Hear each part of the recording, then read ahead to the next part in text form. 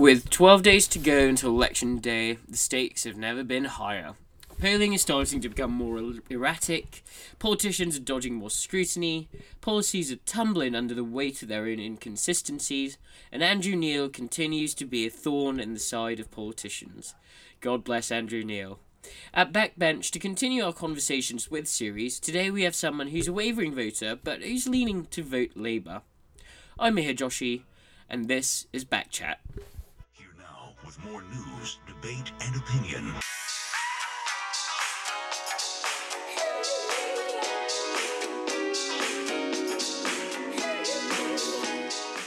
So today on Backchat's general election series, Conversations With, we've got John Obiona, who was features editor for Warwick's award-winning student newspaper. He made me say the award-winning The Ball. And he also worked at The Sun as a reporter last year, so we have someone with real journalistic pedigree. So how are you doing, John? How have you been? Yeah, I've been really great today. Thanks, Mahir. And first of all, thank you for actually having me today on Backchat. It's really exciting to be talking about the election. And yeah, doing well. Bit tired. I had 2 essays due yesterday, but got through it. So doing well. Yeah, I had to have you on, having known you for a while, and I know you have some pretty good political views as well, so hopefully we can get a lot of traction today. Exactly. We've been living together for like the past 2 years, and loads of our conversations have been literally, whilst we have quite opposing views, it's really good to engage and discuss and debate about them. So yeah. It absolutely is, so let's kick off. Which way are you leaning currently then? So which way do you think you will be voting, and do you want to just go through quickly why? Okay, yeah, so right now I'm still kind of wavering. I think I'm probably going to be voting Labour. I'm less decisive than I was with the 2017 election, mainly because as I've been at uni, I've kind of found that my views have sort of shifted from being much more tribal towards one party, whereas now I'm much more looking at who says what. I'm much more interested in what the policies actually are, rather than looking towards one party. So yeah, I think right now I'm most likely going to vote for Labour, but there's still 2 weeks at least to go. So yeah, just going to keep a firm eye on the election. I mean, that's surprising, isn't it? Because most people turn more tribal as they get to university.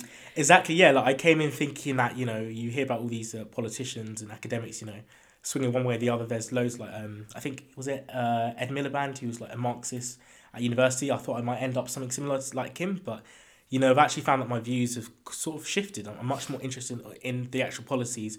Who says what? Let's look at Labour. Let's look at the Conservatives. So. Thank God you didn't end up a Marxist. Not yet. Still got a few more months of uni, but you never know. Yeah, subtle political opinion there from the host. Not great. Just to continue our general election chat. So, have you thought about voting tactically at all? Has that ever crossed your mind, or is that just not something that you've considered? No, not personally. I haven't really thought about voting tactically. Though, I've seen on Twitter, I've seen the debates. People have, there's different seats. So I know in David Gauke's seat, I think he's standing as an independent. I believe Dominic Grieve is as well. I'm not 100% sure, but I know in those sort of constituencies, there's a lot of tactical voting. One thing that I've seen, there was an interesting Guardian article. Which actually, for university students, they had an article which said, it looks at basically the margins of different constituencies. So from where I live at home in Slough, it voted firmly Labour with Tan Desi, whereas in Leamington, right now is Matt Weston, the current MP, though he's got a much slimmer majority. So I haven't been looking at whether to vote tactically, but I've actually been looking at whether my vote be more effective in Leamington, where I'm at university, or whether it'll be more effective back home in Slough. And so I think it'll be more effective in Leamington because there's a much shorter majority, but I'm still undecided as to where to vote. Interesting. So, yeah, let's open it up a bit more. Let's talk a bit more holistically. So, what have you made of the campaign so far? Do you think Corbyn struggled? I mean, let me just put a personal opinion in there. I think he's really struggled. And the dead cat on Monday about, well, was it Monday? It was yesterday, sorry. Yep. The dead cat about Boris wanting to sell the NHS to Americans pretty much, in my eyes, proved that perhaps he's getting a bit desperate. I mean, how do you think how are the main parties kind of stacked up? How have their campaigns been? Well, it's been a very, very sort of interesting campaign so far. We've had loads of different events sort of shifting. You've had, Jacob Rees-Mogg, current leader of the House before, The House was adjourned. He had his comments about Grenfell, which were pretty disgraceful, and sort of the impact that had. In terms of Corbyn, I think what's happened with this election is that the main parties have been trying to dictate the narrative. So Boris has been very firm on "Let's get Brexit done," his slogan. Whereas Corbyn has been very, he's tried to align his party stance on focusing on the injustices in society. So you've got his sort of attack on and criticism of billionaires, dodgy landlords, etc., so on and so forth. So Boris has pretty much focused his campaign on the central issue of Brexit, whereas Jeremy Corbyn has tried to shift the narrative onto domestic issues. So looking at the effects of austerity, rising homelessness, poverty, food bank levels also increasing, the NHS as well. And like you said, Mihir, we've seen with yesterday with the unredacted documents that he published about the NHS being for sale. I think it has hit through to some extent, but also I think the Tories have been very much able to redact and sort of refute those claims. So all in all is an interesting debate. We've also seen with the polls as well. Tories have been pretty much on a 10 point lead. It's slightly closed in the last few days, but as well with the polls putting the Tories on a majority of at least 60 seats. So I think it's all to play for. What I would say about this election, kind of what I predicted before going in, is that there's been a real sort of blame culture at Westminster. Parties have been blaming each other. So, Lib Dems have been saying, oh, look at Labour's Brexit policy. That they neither leave nor remain. Boris has actually blamed the whole House of Commons for the fact of actually calling this election in the sense that, they blocked Brexit, Parliament, there's been impasse in Parliament, the Parliament's broken, all this sort of rhetoric from Boris. So he's been blaming Parliament, whereas, Jeremy Corbyn has literally attacked Boris for, trying to rush through Brexit, lack of parliamentary scrutiny on his deal that he managed to get. And Corbyn's also, he's blamed Boris Johnson, for the prorogation that we saw over summer and the way in which he tried to, he's basically bringing our parliamentary democracy into disrepute. So yeah, this election it's been really interesting from kind of a neutral perspective, and I think there'll be a few more twists and turns certainly.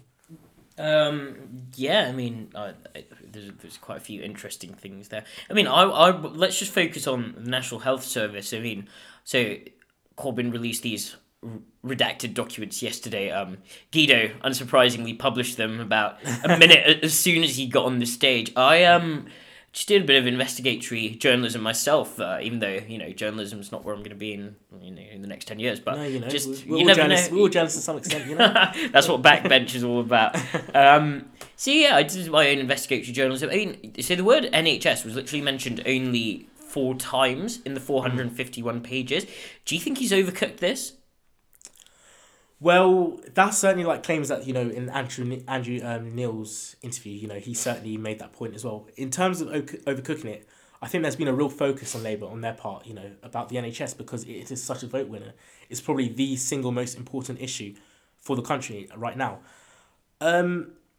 There's been sort of Boris has tried to, he's constantly said that NHS is not for sale, as has the Health Secretary Matt Hancock. But we've seen sort of in small sectors, over time, there has been a shift towards privatisation. So I think he's been right to target this issue, but whether this document will have the intended effects that he's desired, I'm not so sure about, I mean, it's interesting there that you said the NHS was the most important issue at this election, because my next question that I'd prepped was literally, apart from Brexit, what do you think is the biggest issue facing the country? Just to go on, I think it's interesting that you think that the NHS is the most important issue, because, I personally believe if it genuinely was for a lot of people in the West Midlands where we are now, and in Yorkshire and the Humber, perhaps the Labour Party would be doing a bit better in the polls. I read this morning that they're planning on shifting their strategy and to actually stop seeming like a Remain party in these regions, because I think it's really hurting them in the polls. Would you not agree? I think, first of all, we have to take a step back and actually realise what Labour's position has been. They've had to cater toward both Leave and Remain, because obviously they have seats in the West Midlands, in the North, which voted to leave. So I think the biggest problem with Labour's policy, if I can quickly get onto that, is I don't think there's been a lot of attack in the media about Jeremy Corbyn being neutral, so on and so forth. Nigel Farage, leader of the Brexit Party, and also Joe Swinson, leader of the Liberal Democrats. Both of them have criticised Corbyn, complaining about his lack of leadership on this issue. But I think, as Sky News political editor Beth Rigby rightly pointed out, I think the biggest problem with Labour's Brexit position is that they're essentially asking voters to go in blind. No matter what you think about Boris Johnson or Joe Swinson, at least with the Liberal Democrats, they firmly want to stop Brexit. They want to revoke Article 50. Boris Johnson, on the other hand, and the Conservatives, they want to get Brexit done. They want to pass a withdrawal agreement. I had to slip it. I had to slip it in. It's working. Get Brexit done. We also talk about take back control. The three-letter slogan and its impact. But anyway, yeah. So we know firmly what the Conservatives want to do. We know firmly what the Liberal Democrats want to do. But if the electorate are going to vote for Labour, they don't actually know whether the party will leave or remain. So I think that's the biggest problem that Labour currently have, trying to facilitate both sides of the party, being remain or leave. You've also got the shadow front bench. Most of them said that they would back remain, which I don't personally believe is wrong, but it's certainly hard to for Labour to cater that position. So I think we need to literally understand why they've had this sort of neutral, sort of more nuanced approach. Yeah. Just to move beyond party politics and policies, just as a nation, as a United Kingdom, do you think we're becoming more tribal? Are we becoming distinct groups? Because when you think about it, I side in the opinion that yes, we are becoming more tribal, but then I've always entertained the view that actually, if you look at where the Conservatives are getting a lot of their new voters, they're from towns like Dennis Skinner's seat, for example, in Bolsover, which you wouldn't have seen anyone voting Tory there for decades. So are we becoming more tribal, or is this just something that's come about as a result of our addiction to Twitter? It's a great question on the issue of whether we're becoming more tribal. I think yes and no. I'm sorry to take such a fence-sitting position, but I think yes, definitely, in the sense that the 2010 election with the hung parliament, we saw the shift and the movement towards coalition, a bit more consensus within British politics.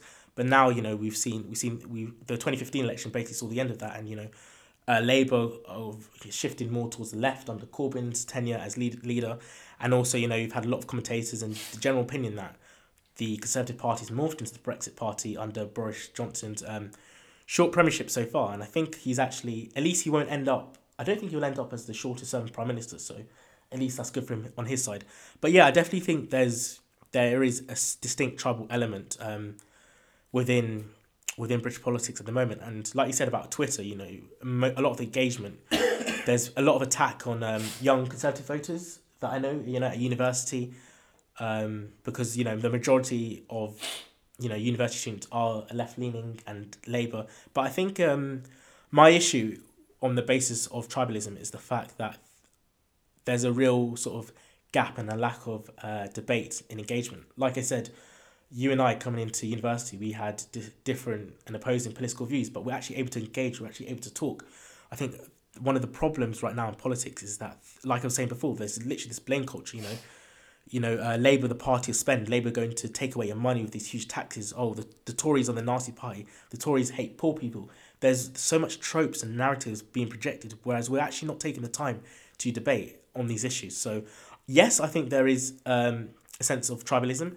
And as I said, no, on the other side, you have to think about the fact that the 2016 EU referendum has created a new sphere in British politics. So you've got Leave and Remain. So this election has been dubbed the Brexit election, where people will be voting on the issues where commentators said that it's most likely that people will be voting simply for Brexit, And on the other hand, Jeremy Corbyn and the Labour Party have tried to shift the narrative back to domestic issues, so looking at the NHS, looking at funding, because I think the reason, like I said, why I'm a wavering voter in the sense, and generally the general shift in British politics, that you've got to remember the Tories have been in government for 9 years so far, and I think they've basically reached sort of the end of their tether. Their policies. You only have to look at their the manifesto that they released last week, 59 pages in comparison to Labour, I think 108 pages. There's no real big policies, and so You only have to look back at what Harold Wilson said. 13 years of Tory rule when the Tories were in government from 1951 with Churchill until 1964. The Tories were in government for 13 years then, and the Tories have currently been in government for 9 years. So the general shift in British politics has been, moving from Conservative to Labour. And so with the Tories now being in government for 9 years, I think kind of the general public mood is that they want to change, they want difference. And so in that sense, I think going back to the issue of troubled politics, there is certainly, the shift from Conservative back to Labour. That's fascinating. Yeah, I mean, I'd just like to echo that. I think, we can have our different political views, but we have to be careful not to misrepresent and not to call each other names. Yeah. And I think, well, again, I'm letting a bit of my political view show here, but I think something that's happened within the Labour Party, especially through Momentum, is that there is this very, very strong sense of a kind of self-righteousness, a kind of, look at me, I'm so moral and you're evil. There's this kind of, I think Momentum has kind of introduced this into the Labour Party. Just to move on quickly, one final question. I think you probably predict what's going to happen. What do you think is going to be the result? Are we going to wake up on December 13th with a Conservative majority government? I'm not really a gambling person, and I'd lose a lot of money if I could try and bet what would happen. As with anyone else, it's completely. I already have. Which way have you? Well, you've asked me the question, so I'll quickly go first. And like I said to you when we first spoke about this, when the election was first called, I said, and I still, not as much as before, but I still think that there's going to be a hung parliament. I just think that there's been such a lack of trust in British politics and politicians. I was catching on Amos Salem the other day, and one of the questions was, what percentage of the British public do not trust politicians? And staggering 79% of people said that they do not trust politicians. So I think that there's certainly flaws on both sides. Jeremy Corbyn, the Labour Party, whilst I like the majority of their policies, I think their policies are needed. The issue that constantly creeps up is how are they going to afford this? How are they going to pay for this? And so, you've got that issue as well, about taxes, and the Conservatives, they've attacked Labour on the issue of breaking up the union and granting Scotland a referendum. And of course, you've got the issues surrounding anti-Semitism within the Labour Party and their inactions, to adequately tackle this. Whereas on the Conservative side, their policy of get Brexit done, Boris Johnson, he broke his prime and his core political claim. He told the British people that he would take them out, do or die. He would die in a ditch by October 31st, and he broke that promise as well. You have to look at, in addition, you have to look at Matt Hancock, the Health Secretary. He said when he was running in the Conservative leadership election over the summer, he said that it'll be it'd be a complete abomination if any Conservative leader tried to prorogue Parliament, and lo and behold, Boris Johnson prorogued Parliament, and he said nothing. So there's a real lack of trust, I think, in British politics. Saying one thing, doing another. Oh, and the recent, doctoring, the recent scandal over the Tories doctoring Sir Keir Starmer's interview on Good Morning Britain. So on both sides, I think there's flaws, definitely, and for that reason, I think that a hung Parliament is most likely. I think the most interesting aspect of the results on December 13, when we wake up, we'll be looking at the margins. Jeremy Corbyn's 10 years leadership really hangs on the balance of whether he can, if he loses the election, if he doesn't win, by how much, if he only loses by a small majority, but then has to form a coalition, a rainbow coalition, as some have said, with the SNP and the Greens, then he can probably survive as a few more years as Labour leader. But if he gets an absolute walloping, in the polls, as the polls predicted, then it's looking pretty much certain that a new leader will have to be elected. So I personally can't predict what will happen, nor I don't think many people will. I also just want to quickly add that I think we really need to take these polls with a pinch of salt. I know, Mahir, you have a different opinion on that, but polls are only predictions, and the way people vote when they're inside the booth will be very different. And like I said, you just can't predict what's going to happen. And I was listening to Brendan O'Neill, the editor of Spike, the other day. He described himself as an ardent Brexiteer, but even he was sort of repulsed at the fact that Boris Johnson, with his slogan, get Brexit done, he's actually minimalising and reducing the scope of Brexit. So there's sort of anger, there's distrust, there's uncertainty on both sides of the political spectrum. So I think there'll be a hung Parliament. The numbers, I'm not too sure, but yeah, just have to wait and see. That's interesting. Going against the grain there, but we'll wait and see. So that's it for today. This has been a very Ilmhir Joshi, and a fantastic John Abiona. Thanks for coming on. Oh, thank you so much, Mahir. I really appreciate it. Thank you. No problem.